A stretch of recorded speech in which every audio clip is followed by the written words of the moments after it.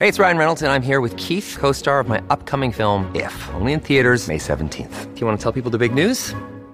All right, I'll do it. Sign up now and you'll get unlimited for $15 a month and 6 months of Paramount Plus Essential Plan on us. MintMobile.com/switch. Upfront payment of $45 equivalent to $15 per month. Unlimited over 40 gigabytes per month. Face lower speeds. Videos at 480p. Active Mint customers by 531.24 get 6 months of Paramount Plus Essential Plan. Auto renews after 6 months. Offer ends May 31st, 2024. Separate Paramount Plus registration required. Terms and conditions apply if rated PG. Another day is here, and you're ready for it. What to wear? Check. Breakfast, lunch, and dinner? Check. Planning for what's next and how to save for it? That's where Bank of America can help. For your financial to-dos, Bank of America has experts ready to help get you closer to your goals. Get started at one of our local financial centers or 24/7 in our mobile banking app. Find a location near you at bankofamerica.com/talktous. What would you like the power to do? Mobile banking requires downloading the app and is only available for select devices. Message and data rates may apply. Bank of America N.A., member FDIC.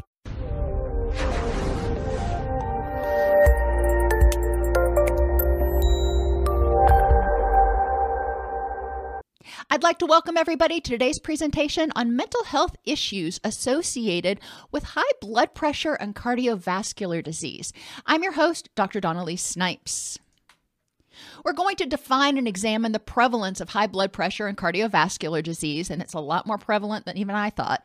We'll explore the impact of high blood pressure and cardiovascular disease on mental health and identify strategies to improve wellness while living with high blood pressure and cardiovascular disease. And that's really where we as counselors and social workers and pastors come in, is helping people enhance their health education, enhance their health knowledge, so hopefully they can prevent it. But if they do develop high blood pressure or cardiovascular disease, helping them figure out strategies to help them live their highest quality of life.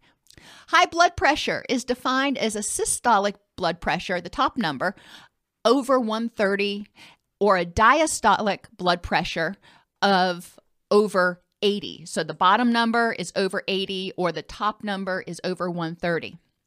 The prevalence of hypertension in the U.S. is almost half. 45% of adults, that's a staggering number. 45% of adults in the U.S. have hypertension, and hypertension contributes to a whole host of problems. So what are the risk factors for hypertension? People who are obese, 78% of men with high blood pressure are obese, and 65% of women with high blood pressure are obese. So there is a significant correlation. Why is this? Well, when people are obese, over fat, and that's not the same as overweight, where people have a lot of muscle, but over fat, it results in altered hemodynamics. It results in alterations of the blood profile. Impaired sodium balancing or homeostasis, so the person may become more sensitive to sodium. Renal dysfunction, which is the kidneys. So the kidneys, which are responsible for filtering out a lot of the toxins, aren't working quite as well. And as a result, toxins may build up, which can contribute to systemic inflammation and high blood pressure. Autonomic nervous system imbalance. So remember, your autonomic nervous system is the automatic one, the one you don't have to think about. It's responsible for your respiration and your heart rate and keeping things going even when you're sleeping. Endocrine alterations, and we've talked about this one before when we've talked about obesity, that estrogen tends to be increased in people, both genders, when they are over fat, when they are obese. So there are alterations in gonadal hormones, which impact, if you remember, if you were in that class when we talked about the hypothalamic gonadal axis, or hypothalamic pituitary gonadal axis, the endocrine system, your gonadal hormones interact with serotonin, with dopamine, with norepinephrine, with your HPA axis. They are inextricably linked to one another. So if there are alterations in that, then it's going to likely lead to alterations in neurotransmitters. As a result of renal dysfunction and autonomic nervous system imbalance, there's also an increase, as I said, in oxidative stress, buildup of toxins in the body and inflammation. which can result in vascular injury. All of that is a problem. Inflammation, we know, is directly associated with the development of mood disorders. We also know that vascular injury, problems in the cardiovascular system getting oxygenated blood to the brain, can also cause cognitive problems, can cause the development of a lot of different mood issues, etc. People who eat a lot of excess sodium may be at risk for high blood pressure. Interestingly, in the articles that I read, there are some people who are not sensitive to salt. So they eat it and, it is what it is. But there are people, especially people who are obese, who may be more salt sensitive. So when they eat salt, it disproportionately increases their blood pressure. And the same thing can be seen to a certain extent for a lot of them, with stimulants, which is why a lot of your cold medicines have a high blood pressure friendly version of the cold medicines, because they may have an exaggerated response to the stimulants in cold medicines, which we can extrapolate to meaning they also may have an exaggerated response to caffeine. Insufficient omega-3s, which are anti-inflammatory in nature, potassium, calcium, and magnesium, so a crappy diet, is also associated with high blood pressure. Now, imbalances in omega-3s lead to dysfunction in your endocannabinoid system, which is going to impact your mood. Imbalances in potassium, calcium, and magnesium also impact the body's ability to make and effectively use the neurotransmitters. So we need to remember that these are essential building blocks that our body needs. Low physical activity often is correlated with obesity, but low physical activity in itself is a risk for high blood pressure. Sleep apnea is also a high risk factor for developing high blood pressure. Now, a lot of our clients, if they are depressed or even anxious, and they may be so anxious they just don't have the energy to work out, so they may have low physical activity. They may be eating a crappy diet because they're ingesting foods that are comfort foods more than nutrient foods. A lot of those comfort foods are also high in sodium. A lot of people, not all, but there is a strong correlation between mood disorders and sleep apnea, as well as cognitive dysfunction and sleep apnea. So people may be coming to see us, and we may be addressing their cognitions and, their lifestyle factors and things like that. But we also need to remember to start asking about sleep apnea, because there is a very strong correlation between sleep apnea, systemic inflammation, and mood disorders. So, for people to reach their highest level of care, we need to address that. Also, sleep apnea increases the risk of hypertension. Immune reactivity can cause hypertension in people with autoimmune diseases. So a lot of our clients may also have autoimmune issues. We need to recognize that puts them at greater risk for hypertension. Now, the information out there was surprising to me about caffeine, and a lot of the research indicated that under 600 milligrams per day, and I'm not recommending this, I'm just telling you the research, under 600 milligrams per day often does not have a significant impact on heart rate or blood pressure unless somebody has a sensitivity. Now, obviously, generally they were looking at 600 milligrams across a day, not in an hour. There's a very big difference there.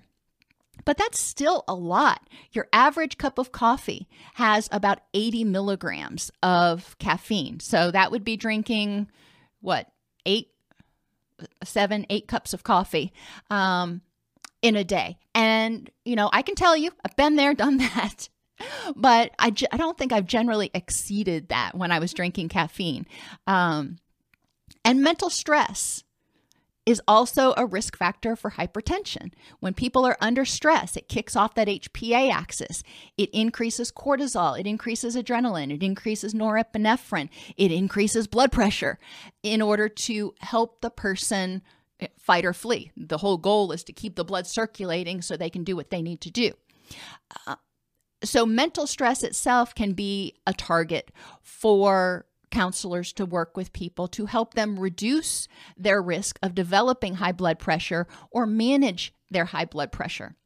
It's also important, and I don't know that I mentioned it any time in this presentation, but I will just kind of point out that blood pressure medications can interact with other medications, and blood pressure medications often need to be adjusted based on age and weight. My grandmother was on blood pressure medication, as are many people that are over 65. And when her blood pressure medications would get too high, she would have problems with dizziness and falling and other things. So we want to recognize that blood pressure can play a role in symptoms that we might attribute to cognitive dysfunction or something else. Okay, so cardiovascular disease. Cardiovascular disease is a group of disorders of the heart and blood vessels, including coronary artery disease, cerebrovascular disease, rheumatic heart disease, and other conditions. Now, what we want to focus on with this is not the specifics, but the fact that it's cardio, the heart, and vascular, the veins and arteries. So there's a problem with the blood oxygen transport system, basically. 4 out of 5 cardiovascular deaths are due to heart attacks and strokes. Now, the prevalence, I just kind of want you to wrap your head around this so you can recognize how prevalent it is. About 655,000 Americans die from heart disease each year. In 2021, so this year, a little over 600,000 people will die of cancer. 528,603 Americans died of coronavirus in a year. So we want to recognize and not minimize the impact of and the prevalence of heart disease and cancer. We want to rank it up there with coronavirus. Let's start taking it just as seriously. But risk factors for cardiovascular disease include high blood pressure, high LDL cholesterol, that's your bad cholesterol, obesity, unhealthy diet, smoking, and heavy alcohol use. Now, alcohol use was not as much of a risk factor, according to the research I did for blood pressure, but for vascular disease, it does become an issue. And they define heavy alcohol use is approximately 5 ounces of wine or 12 ounces of beer more than 8 times a week. So the clients that we work with that minimize their alcohol consumption because they're only drinking wine or only drinking beer, we do want to point out to them that there could be side effects from that, aside from the fact that alcohol does alter your neurotransmitters and your mood and it impacts your HPA axis. It also is a risk factor for cardiovascular disease. Physical consequences of high blood pressure and cardiovascular disease. Heart attacks. Well, when somebody has a heart attack, that is a life-threatening event. It can be extremely traumatic. It is not uncommon for people who develop heart attacks to develop health-related anxiety, to develop PTSD related to the heart attack episode, or to have to grieve because they may lose functioning in certain aspects of their life, or they can't do things like they used to after they have a heart attack. They may be angry that they've got to go through rehabilitation. So we do want to recognize that there is a significant emotional and cognitive component to recovery and living with high blood pressure or cardiovascular disease. Strokes are another common problem associated with high blood pressure and cardiovascular disease. When the brain doesn't get enough oxygen, people can have a stroke. And this can lead to dementia and physical dysfunction. We all know of people who've had strokes that have lost functioning in part of their body or lost the ability to speak. Again, for the individual as well as for their family, there is a certain amount of trauma that's associated with one of these life-altering events and anxiety. There also may be a grieving process as people adjust to their new normal post-incident. Kidney disease can be a consequence of high blood pressure and cardiovascular disease. And if it develops to the point where the person has to be on dialysis, that can be more of a problem. There are potentially pain associated with kidney disease, and there's a lot of other side effects like fatigue and other things that need to be managed. So when people develop high blood pressure or cardiovascular disease, they are at greater risk for significant health events that can impair their activities as they know them. Sexual dysfunction is another impact of high blood pressure. It is important to put this out there because that can be a motivating factor for people, but also clients that we're seeing that have erectile dysfunction or reduced libido. We want to examine, have they had their blood pressure checked? That's one of those easy things to figure out. And if they do have high blood pressure or low blood pressure, make sure that they're getting that evaluated because sexual dysfunction can have a significant impact on mood and self-esteem. Peripheral artery disease is another consequence of high blood pressure or cardiovascular disease, and it can lead to pain and excessive fatigue. When your arteries, peripheral means, not in your trunk, but in your arms and legs and things, when they are diseased, they are not going to be carrying the oxygenated blood as effectively, which can contribute to pain, swelling, and excessive fatigue. When you're not getting blood oxygenated, it's not running through that oxygenation system quickly enough, it starts to become, think stagnant. That's not exactly what happens. But when you have high blood pressure or cardiovascular disease, because the arteries are diseased, it often contributes to accumulations of those LDL cholesterol, of those plaques in the arteries, which further makes the arteries diseased. Now, if that wasn't enough, the diseases themselves or the conditions themselves have some significant potential side effects that we need to help people be aware of, learn how to cope with, prevent when possible. But the medications people take for cardiovascular disease and high blood pressure also have side effects.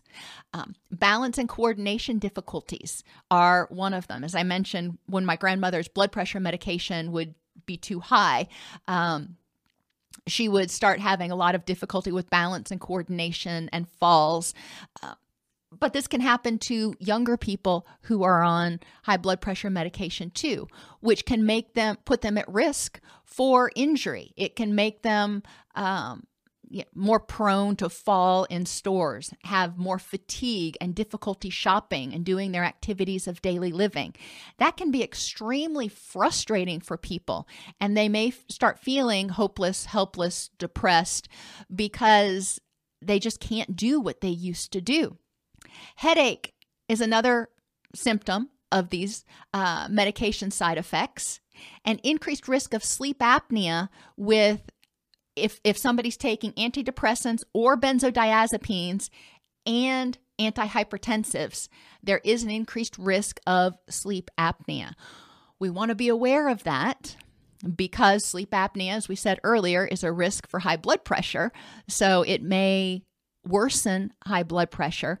But again, sleep apnea can also contribute to cognitive decline and mood disorders. So that's one thing we certainly want to rule out, especially if the person's mood markedly changed or their cognitive abilities markedly changed after starting their antihypertensive medication. Statins, interestingly enough, are designed to lower cholesterol, and have been found to interact with antidepressants, improving the mood response. So they suspect that statins reduce inflammation, and that reduction in inflammation works in tandem with the antidepressants to improve mood response in some people, which again underscores the importance for our clients who are depressed or anxious. And I throw anxious in there too because a lot of SSRIs treat anxiety. It's important to make sure that their blood pressure is within normal limits because that can be a significant confounding factor to their adequate recovery. Can taking antihypertensives and an SNRI that increases norepinephrine be unhealthy because of the neurotransmitters going in both directions? That is a great question, and I don't know the answer, but I will look it up after class or at the end of class, so just bear with me on that one. Over 10,000 people come to BetterHelp every day looking for a counselor. BetterHelp makes it easy for you to move your practice online and focus on what you love most, helping others. BetterHelp's easy-to-use platform takes care of referrals and billing and provides a secured platform to communicate with your clients. Join more than 18,000 therapists at BetterHelp, helping to improve people's mental health and lives. Affective and cognitive consequences. Now, these are the ones that we can dig our teeth into. Pre-existing consequences of diagnosis or the clinical event. So prior to somebody learning they've got hypertension, they may be angry, struggling with grief or depression, anxiety, fatigue, or PTSD. So this may be a pre-existing issue that exacerbates and promotes the development in some ways of high blood pressure and or cardiovascular disease. And it can also be a consequence once somebody gets a diagnosis. So we want to recognize that there are a lot of issues going on. A lot of the post-diagnosis or post-incident issues have to do with trauma surrounding the issue, grief over not being as healthy as they thought they were, over fear of a foreshortened future, over not being able to do some of the activities that they used to do. There's a lot of things that may need to be addressed post-incident or post-diagnosis. Even for some people, if they're told that they've got to really significantly reduce salt, that may lead to a lot of anger at the situation. And, part of that grieving process, denial, anger, bargaining, depression, acceptance. We need to help them figure out a way to work through that. So motivational enhancement techniques can be really helpful here for increasing their motivation to comply with the doctor's treatment recommendations, as well, and the dietitians, as well as encouraging them to embrace the dialectics, or as Hayes would say in acceptance and commitment therapy, encourage them to live in the and. I can have high blood pressure and still live a rich and meaningful life. I may have to make some modifications, but I can have both of these things concurrently. We want to address anxiety.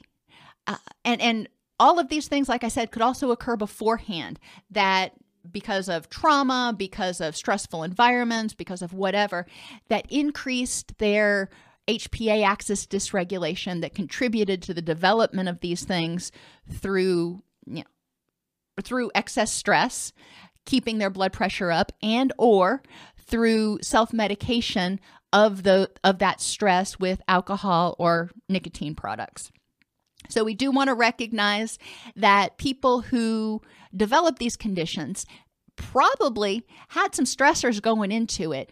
And the more we can help them address those stressors, the more we can help them re-regulate their HPA axis and potentially eliminate this confound to their condition. Fatigue is one that is challenging for a lot of people. And, we already talked about the fact that fatigue happens when the cardiovascular system isn't working as effectively. So all that oxygen isn't getting where it needs to be. And that can be an extremely debilitating and frustrating symptom.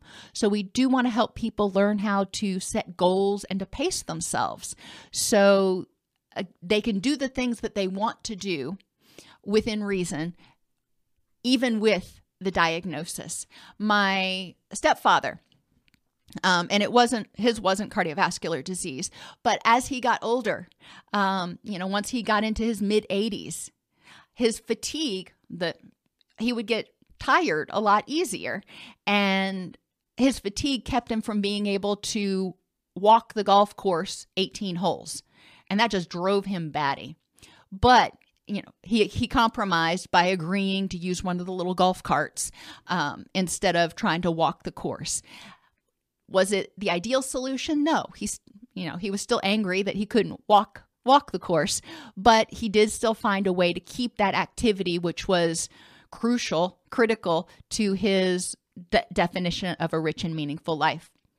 And then vascular dementia it occurs when the oxygen level to the brain drops for a period of time, and it can occur in people with severe sleep apnea because there's repeated instances where the oxygen is stopped to the brain, but it also occurs after a stroke and other cardiovascular incidents.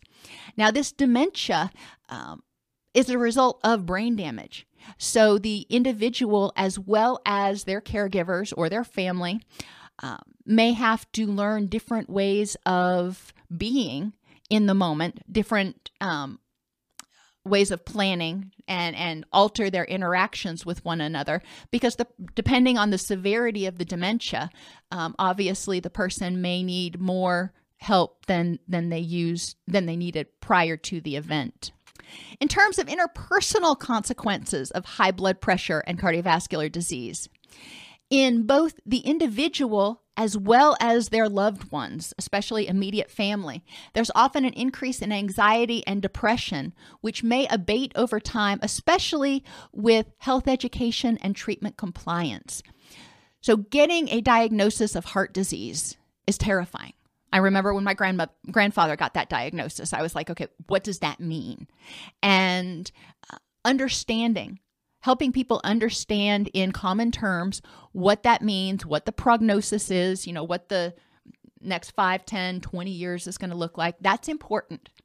Helping them identify and learn the strategies they can use to maximize their quality of life and minimize or slow the progression whenever possible can be extremely helpful too, because you're empowering them. You're saying, here are all the things that you can do. And instead of feeling like you are a prisoner to your own body, there are active steps you can take. So you're empowering them. Now, the challenge comes when the patient is not treatment compliant, and the patient may be treatment resistant. I hate that word, because they are afraid that whatever they do is not going to do any good. So why should they, be miserable? They may be afraid that, or angry that they have to give it up. There's a lot of reasons why they may be resistant to giving it up, or complying with treatment in whatever way that the person or the doctor wants them to. So we need to evaluate treatment resistance as communication and really dig into that motivational enhancement approach and help them identify the benefits and drawbacks to complying with treatment, or the parts of treatment that they don't really like. And then identifying the benefits and drawbacks to noncompliance. And it's really, really important to give credence, to give validation to the fact that, yeah, I can see why there are reasons you may not want to start exercising or give up sodium or whatever the case is. I hear that and validate that there are benefits to noncompliance, but do they outweigh the risks? So helping them use that decisional balance activity can be super helpful. And Pat's very true, point is very true. When you give information, when we are increasing people's health education, we want to do it gradually. You don't want to dump a hour-long presentation on them when they're in crisis. They just found out about the diagnosis or found out about it a couple of days ago, and they're still kind of reeling from this idea that they or their loved one has a chronic condition. So we don't want to overload them. We want to make sure that it is something that is either preferably written down, and if possible, that there are videos that you link to for certain conditions, like the Mayo Clinic has videos. You don't necessarily need to make your own. There's a lot on YouTube. You just need to watch them and make sure they're accurate and reliable. But when people are in crisis, it's important to recognize that they are not going to remember near as much as they would when they weren't in crisis. And they may need to go back and watch those videos a couple of times in order to get everything. So it is important to pace yourself when providing information, but to provide information in a way that is empowering and motivating to the individual. Create win-wins whenever possible. If you take this medication and we can get you stabilized on it, get you at the right dose, then, what are the benefits to you? Changes in leisure activities and family responsibilities may also result in a grieving process for the individual as well as the whole family. There is going to be potentially a readjustment. Maybe dad has high blood pressure or had a heart attack, and he really shouldn't be out push mowing the lawn in the 90-degree heat anymore. So somebody else has to pick up that chore. Or medications that the person is taking contribute to their fatigue and may make it difficult to walk those 18 holes of golf. That's a lot of walking.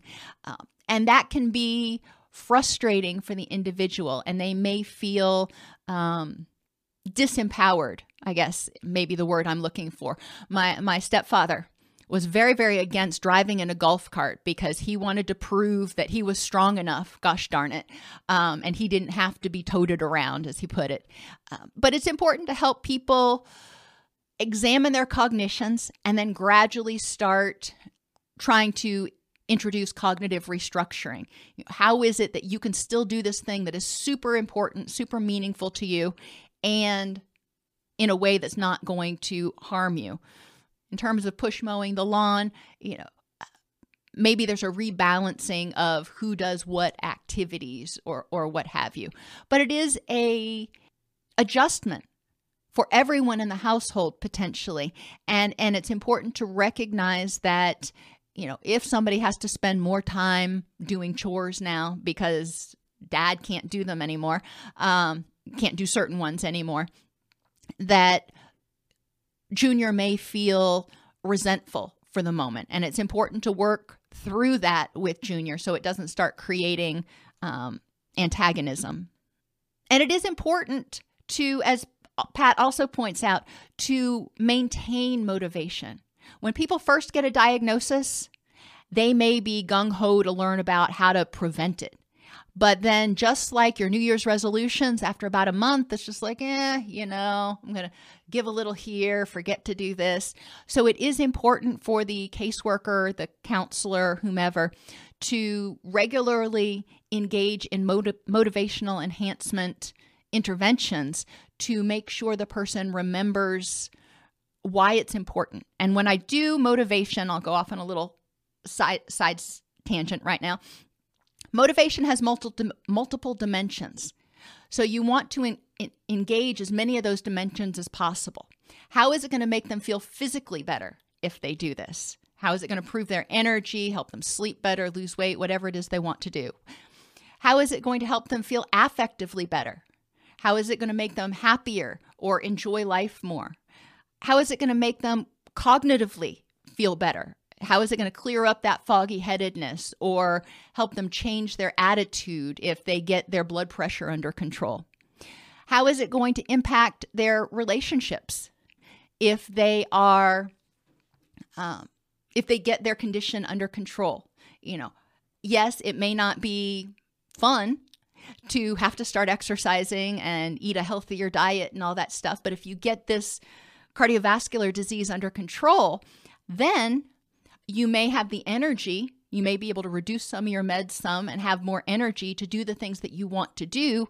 And it's likely that it will help you live longer so you can enjoy more activities with your family. So engage physical, affective, cognitive, and interpersonal aspects of motivation whenever possible. The foundation for a healthy blood pressure, according to the experts, consists of a healthy diet, adequate exercise, and mental and environmental stress reduction. So not only cognitive stress, but we also want to reduce environmental stress. And that can include, noisy environments, heat stress, anything that may increase blood pressure. We want to try to make sure that we're addressing.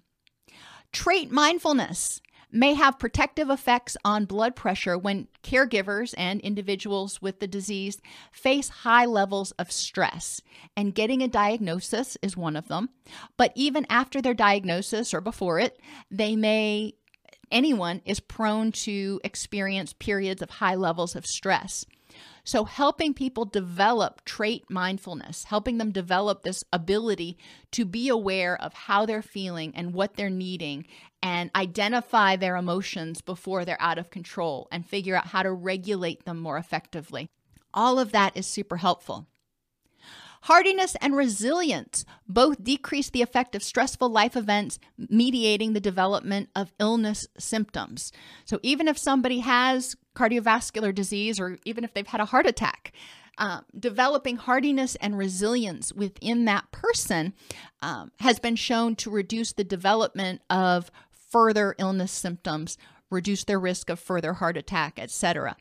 Now, hardiness was proposed back in the late 70s, early 80s by Kobasa, and is comprised of commitment, control, and challenge. People who have a hardiness trait tend to be committed to multiple aspects in their life. They can recognize that, okay, this one over here might be going crappy. I had a heart attack, not the thing I really wanted, but all of these other things in my life are actually going decent or important to me, and I'm committed to all of them. So commitment helps people see the bigger picture, not just focus in on the one thing that is distressful. Control helps them identify the aspects of all of the things in their life, including whatever's going bad, helps them identify which aspects they can control. What can they do to mediate the situation or eliminate the situation? And then people who view all of these things as a challenge instead of a chore or a barrier also tend to have much greater outcomes. If they get a report back that they've got high blood pressure and they're like, all right, gosh darn it, I am going to get that blood pressure down. I am not going to end up on blood pressure medication if they're at that stage. Then they may see it as a challenge to figure out how to get their body to do what they want it to do. So viewing things as challenges or learning opportunities can help promote hardiness, resilience, and optimism. You can use techniques like in dialectical behavior therapy, such as distress tolerance and dialectics, helping people embrace the and, living in the and, as we've already talked about. Or in cognitive behavioral therapy, I abbreviated FCP. I don't know, however you want to abbreviate it, but help them evaluate, when they start feeling anxious or depressed, identify their thoughts, evaluate the facts for and against their beliefs. Once they figure out what is fact-based, then identifying what aspects of the situation they have control over. And finally, looking at the probability. If, based on the facts in this current situation, if I do the things that I can to control the situation, what is the probability that I can have a positive outcome? So facts, control, and probability.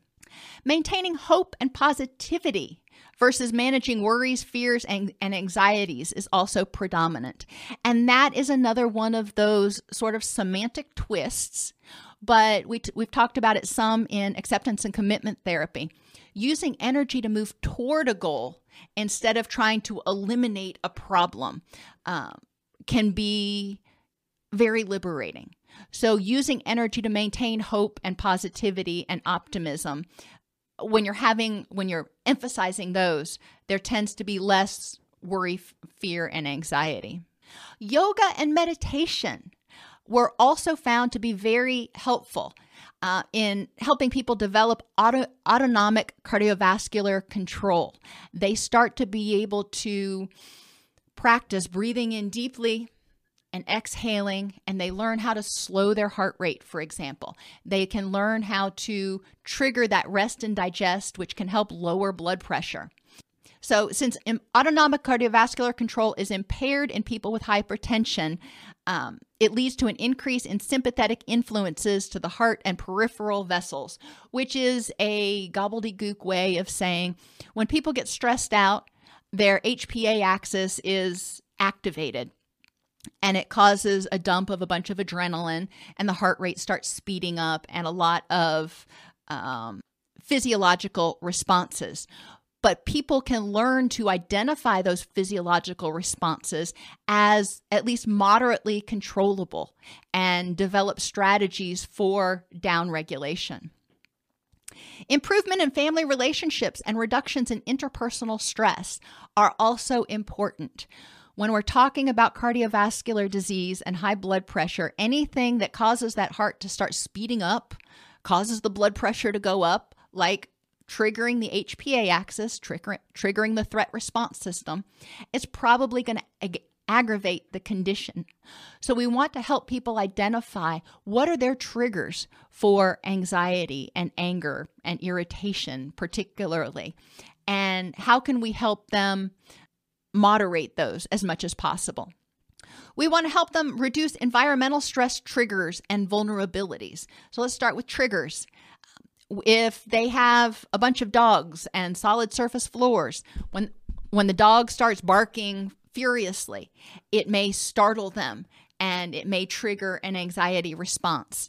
But there can be other environmental stressors, such as, living in unsafe housing, that increases people's underlying sense of stress and unsafeness. So their HPA axis is always somewhat activated. So we want to have them look in their environment and identify what in your environment is stressful. Noises, smells, sights, those are the big ones, and sounds. I guess that goes with noises. If they live next to a railroad track and the train comes by every quarter hour, that could potentially be an environmental stress trigger.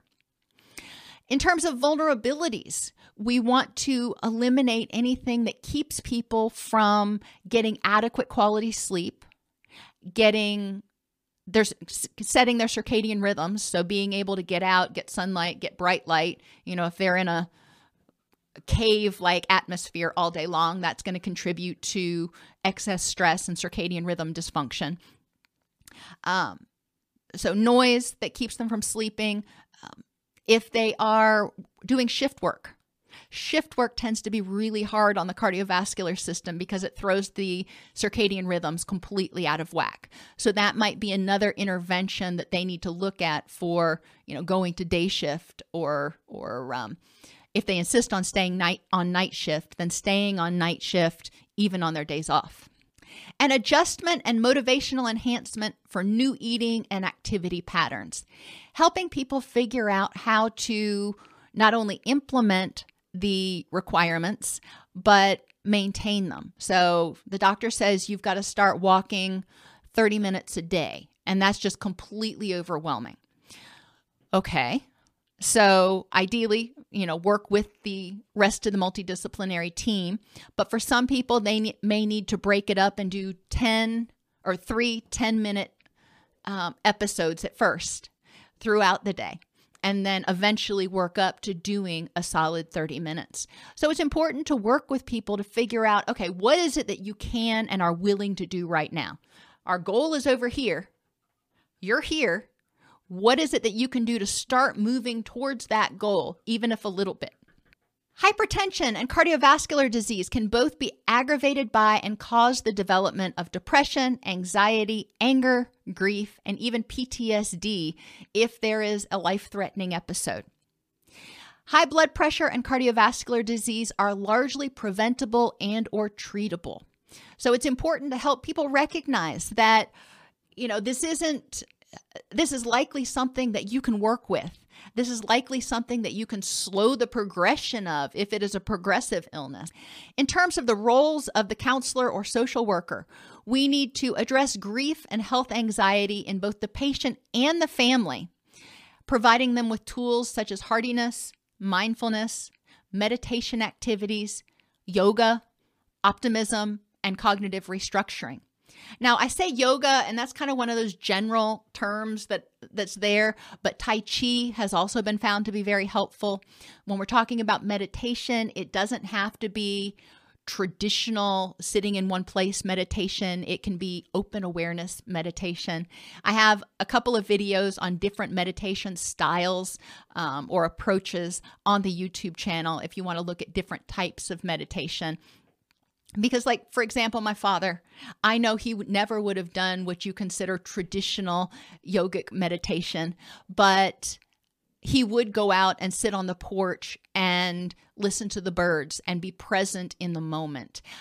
So that by virtue of being present in the moment would help him decrease his HPA axis responsiveness.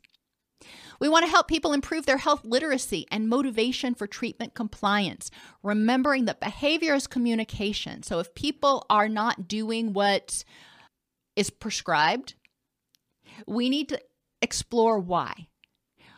Are they afraid of something? Do they not have the skills? Do they not understand how to do it? What is it that's preventing them from being treatment compliant? If it is a grief, anger issue, they don't want to give something up, or then we can help them address those cognitions and figure out ways to hopefully create a compromise where they can still have it to some extent. Finally, we want to encourage self-advocacy regarding medication and treatment side effects. A lot of people with hypertension and high cholesterol are medication non-compliant because of either the cost of the medication or the side effects. It is really important that we encourage people to be open and adamant with their providers if the side effects of the medications that they're being prescribed are unacceptable. If they're contributing to non-compliance, then it's important for the person to be forthright so the treatment provider can work with them to try to develop something that will work. It's also important if they can't afford their medication. There are a lot of medication formularies like at grocery stores or Walmart or those places where you can get certain prescriptions for like $4 a month. There's GoodRx. I know that's one that is online now where people can get significant discounts on their medication. If neither one of those pans out, you can also go to the pharmaceutical company's website. So if it's made by Eli Lilly, go to Lilly's website and find the page or section entitled Patient Assistance Program. It's almost universally entitled Patient Assistance Program. And a lot of times that is a one-page sheet that the doctor fills out and faxes into the pharmaceutical company that can help them get medication that is free or low cost. In terms of who can use patient assistance, anybody can apply for patient assistance. Every pharmaceutical company has different rules for who they will approve for patient assistance. So it depends on the pharmaceutical company and sometimes the drug, whether the pharmaceutical company will grant a fee waiver for it.